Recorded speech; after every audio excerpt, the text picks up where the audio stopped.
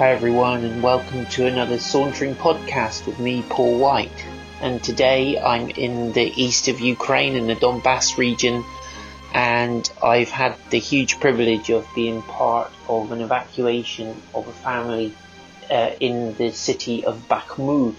If you've been watching the news at all or listening to the news, you'll realise it's a highly fought over small city with kind of questionable strategic significance to the Russians, although it seems to have taken on an almost symbolic significance now, and huge amounts of resources have been poured into fighting a battle which goes backwards and forwards between the Ukrainians and the Russians. And obviously living in the middle of that city must be horrendous, and when we were there you can hear the background noise of artillery fire and stuff, which is pretty tiring and not nice to live with day in and day out.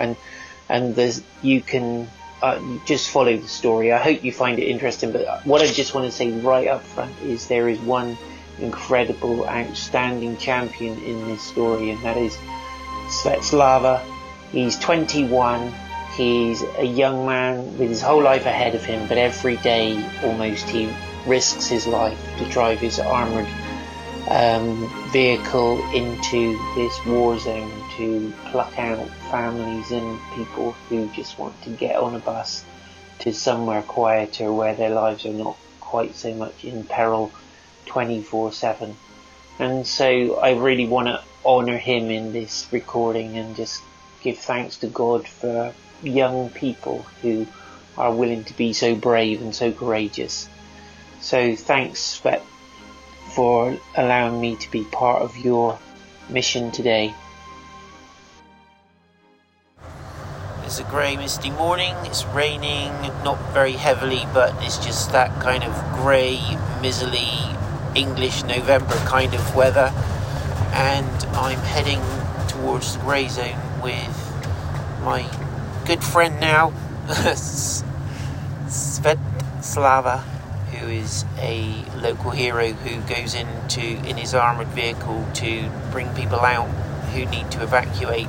So today we're going in to evacuate a family from the war zone and bring them into a safer part of Ukraine.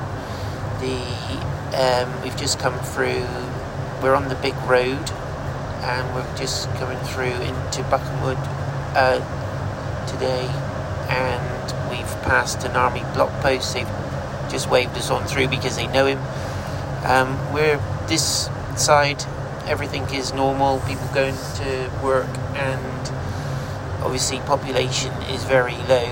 People are still only coming back in bits and pieces, but various businesses are open. There's some traffic on the road, and we'll see what today holds. Russians captured the city. His mum and dad are in very early on in the war, and they still hold it occupied. His dad went there first of all as a missionary, and now he's planted a church there and is a pastor. But Svetslava's has 2 brothers and 4 sisters, or the other way around. I can't remember which. But just the courage of these guys. I mean, this is just amazing. I think the occupation is no fun for people. We spoke to people who've lived under the occupation, and it's pretty brutal. The work of evacuating people from the areas is really important, because when the fight to liberate goes on, there is obviously more loss of civilian life. One day during the shelling, bomb landed on literally right next to the pastor's house, but amazingly they were all okay. We've just passed a block post, and they have big pieces of concrete and lots of steel kind of welded things, like crisscross things that are designed to stop vehicles, and looks like a truck hit one at some speed somewhere in the night, and I don't know if the driver was still in there, but it looked like it was a fatality. So we just literally driven past that now. Traffic's getting a little bit quieter on this road. It's not like busy anyway, but we've just come through another block post, and we're now. Is this Backwood? No, Constantina. Constantina. So one more. No. But there's a lady walking along the dual carriageway with a shopping bag. There's bits of barricades and stuff regularly. But there's still signs of life here. Just past a petrol station which was full of soldiers, but gas stations are open. It's interesting. So Svetslava was just saying that his mum had told him not to do this thing of going in and snatching people out of danger because it's too dangerous. And I said, yeah, true, pravda. And he said, yeah. We're dodging lots of potholes in the road and driving past some pretty damaged buildings. All the cars are doing the same, vehicles are doing the same, weaving in and out of the potholes, and obviously there's lots of standing water on the road, and you don't want to get in that just in case you lose a tyre. So it's kind of little crafty moves going on here. There's some kind of bus service running, and people waiting, or odd individuals waiting for the bus. I just seen one pull over now and pick someone up, so it's kind of interesting. Constantina, we're running alongside multiple tracks of railway, which we have been most of the journey. There's no trains on it. There's a bunch of people just standing outside a supermarket, so the supermarket's open, and people going about their day. Military vehicles of all shapes and sizes everywhere. There's some really interesting Humvee thing with guns on top just gone past. And we're turning left. There's a little market with people selling potatoes out the back of a van. A couple of vans there. A few people walking around. Guy pushing a bicycle, lady carrying some bags of shopping, another guy pushing a bicycle. One more time. Time to contrast. This is Konstantinovka. This is light live. Life. Life. Yeah. Yeah. Yeah, that's good. Keep going. 10 kilometers to Bakhmut. War. Yeah. It seems to me that war casts a long shadow, and it's not just over the people living 10 kilometres away from the conflict, the immediate conflict, but everything this whole nation of Ukraine is going through right now is because of this war. And we know that the world is looking on with great interest and hoping for a good outcome, but here is where the real price is being paid. And we're driving through a landscape now which just looks ugly and desolate. It's dark brown, mud everywhere, all over the road. Trees just look like like sort of ghostly shapes in the mist. Just these black, kind of dark grey shapes of military vehicles and trucks pulling big guns and this kind of thing parked up on the side of the road. And you really do get the sense that this is the shadow of war. So the situation up ahead is dodgy. We've just come through the last block post, and there's some soldiers there. We saw someone getting a trolley, like a stretcher trolley. There's big massive hole in the road all the way through, like a shell has gone through. So we now have helmets on as well as body and chest plates. So if you obviously for a reason. So we're just coming up to Bakhmut now, and it was just incredible to see how calm this guy is next to me. He's 21 years old. He's not reckless. He's very safe, but he's taking very brave, courageous decisions every day. So this is Bakhmut. Pretty deserted apart from military people. There's a car up on its side burned out here, and then there's two people with a child, looked like a child, no, I think it was a bag of shopping on a bicycle, pushing it up the road. Well, it's not difficult to see the devastation. Ironically, just up in front now, we're just passing a MiG fighter that's been sort of mounted on a plinth as a old Soviet relic, I guess. But we're seeing some completely destroyed buildings. A lot of everything's empty, really, and there's someone on a bicycle just up ahead of us, navigating the mud and the mist. So heading the same direction as us. So still some people here, civilians here, just living their lives or trying to.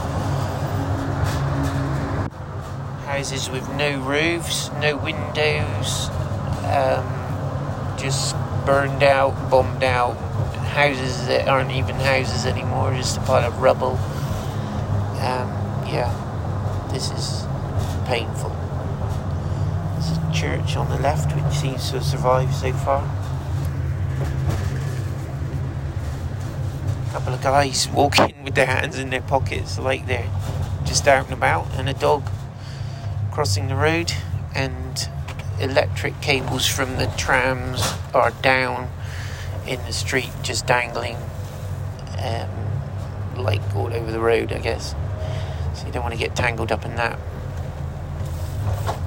So we're taking a right. There's a man, a lady, and another guy with a shopping bag, and still some people around walking about. Not so many. I would not choose to live here right now. There's a couple of people having a conversation from other sides of the street, and people walking down, a man carrying a box, another person on a bicycle, and a babushka with two shopping bags, and lots of those crisscross things made of steel and lumps of concrete in the road, hanging down all the the trolley bus cables. Just hit one.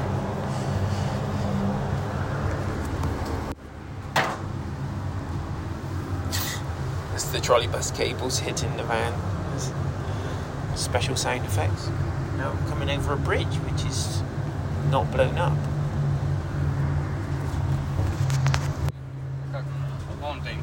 Okay, so we're actually still in Ukrainian territory. Just over in the mountains is the Russian zone. The streets are deserted, and it is like just a bad movie. Yeah, just blown up buildings and stuff. Quite a lot still standing. Don't want to paint the wrong picture. There's a lot of devastation here. This really is quite a depressing sight, really, to drive down these deserted streets and see the empty buildings and just the odd one or two people. Here's a skip that's been tipped out, all the rubbish everywhere. The military hospital on the left. There's a car and a lady with a headscarf and a black coat. We're driving down a little road now, and the electric cables are down the road. There's a hole probably about 10 metres diameter with some water in it. There's obviously a big shell or mine or something is going off. I'm not very good on technical military terminology, so you'll have to forgive me. We're just coming down towards the road that's completely blockaded, so we're not going to get down through there. So we're going to turn around. There's a car in front of us that is a taxi. And is, my goodness only knows what they're up to, or what the driver is doing today. But I guess some people still need to get around. This bombed out car. The lady with the headscarf. Or no, it's a pink bobble hat actually without a bobble. Alright, we're trying again. So there's a couple of soldiers and a dog that's adopted them. The dog is like the kid at school who hangs around with the big guys and wants to look impressive and keeps glancing round for approval. Very funny. I've never seen such a deserted looking place in my life. This is just extraordinary.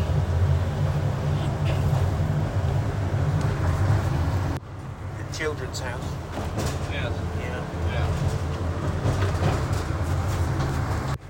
So Sveti is saying, oh, okay, so now going down a muddy track by some small houses with trees and stuff. It's kind of like a little village within the town, on the edge of the town, or somewhere in the town. My sense of direction is completely gone, and it all looks abandoned and derelict and blown up and stuff. And yeah, we're cutting through. Looks like I can see another road. So my driver is not very sure where we're supposed to be, I think. He's obviously got a location on his phone. He's trying to get there. Okay, so here we are. We've arrived, I think. We're just going to turn round. We've just seen an old guy by a gate, and we're just going to pick up the people. Oh, yeah, someone's come out with a bag.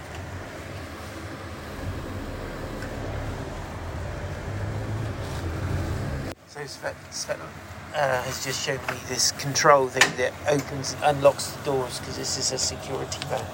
It's pretty good. And he said, don't press the red one or else it blows up. Which makes me feel great. Anyway, we've just met the people, and the guy's just gone to get his family, so we'll be loading them up. We've meeting the people. Here they come. They've got buggy, a man carrying a buggy, a lady bringing the baby, and a dog keeping an eye on everything. Здравствуйте.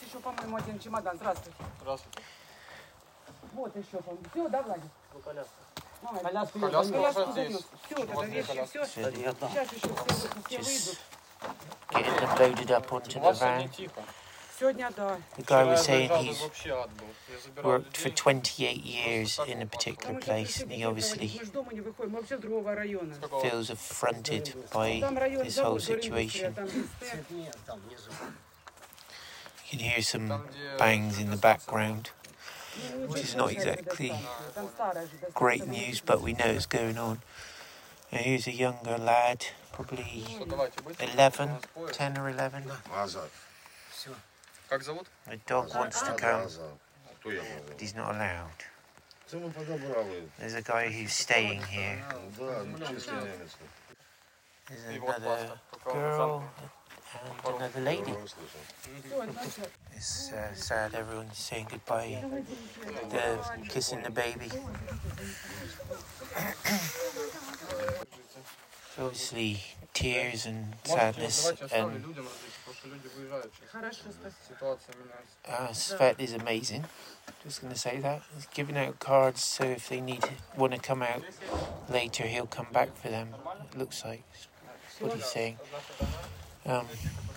The sound of the fighting is pretty grim. There was a lot going on last night. We could hear it even from where we were in our beds. It was in sort of this dull kind of background noise. Anyway, so here we go. So we've got mum and dad and 2 children in the vehicle, and there's obviously everyone's very sad. The baby is, I'm going to say, about 18 months. Yera. Yeva. It's amazing. There's still people just walking around. Well, obviously doing something, but still people here. And we just saw some soldiers walking up from a little shop with some bags of groceries with their machine guns over their shoulders. And it's this sort of strange mix of little dogs running around, presumably trying to make their own lives work, and a few people clinging on to a life that's escaping them, really. Just passing a building now which has got smoke going up from it, and it's a complete wreckage. It looks like that might have been hit recently. So we're on a big road again. I guess we're heading back now, which is not a small relief. Yeah, there we go. So that is Ukrainian college, and it survived the Second World War, but it hasn't survived this one, unfortunately. So there's our fighter jet parked up on its plinth, still intact, next to a building, blue and grey building with the roof off and all the windows gone.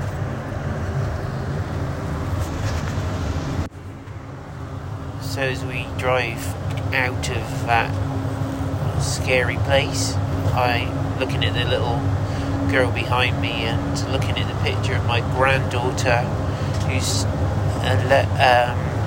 11 weeks old on my phone as a screensaver on my phone. I'm just thinking, wow, their lives are so very different, and who would want to have to bring a child up in this environment and be literally fleeing for her life and for her future.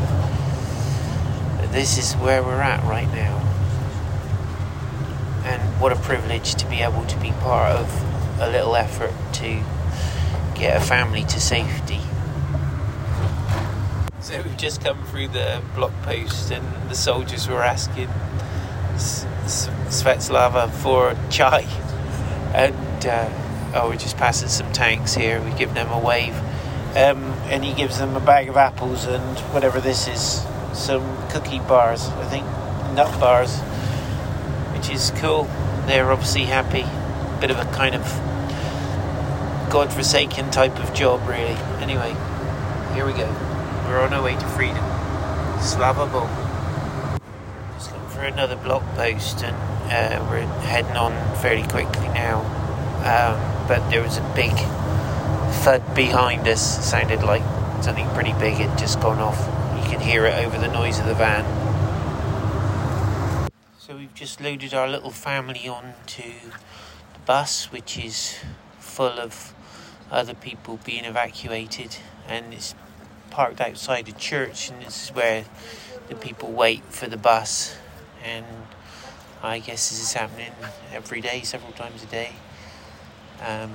People, so we're in Kramatorsk or something like that now, which is quite a big city, and people are here and life is going on. But I guess these people now are going to be taken by bus to the train, and I guess everyone will go somewhere, maybe somewhere different.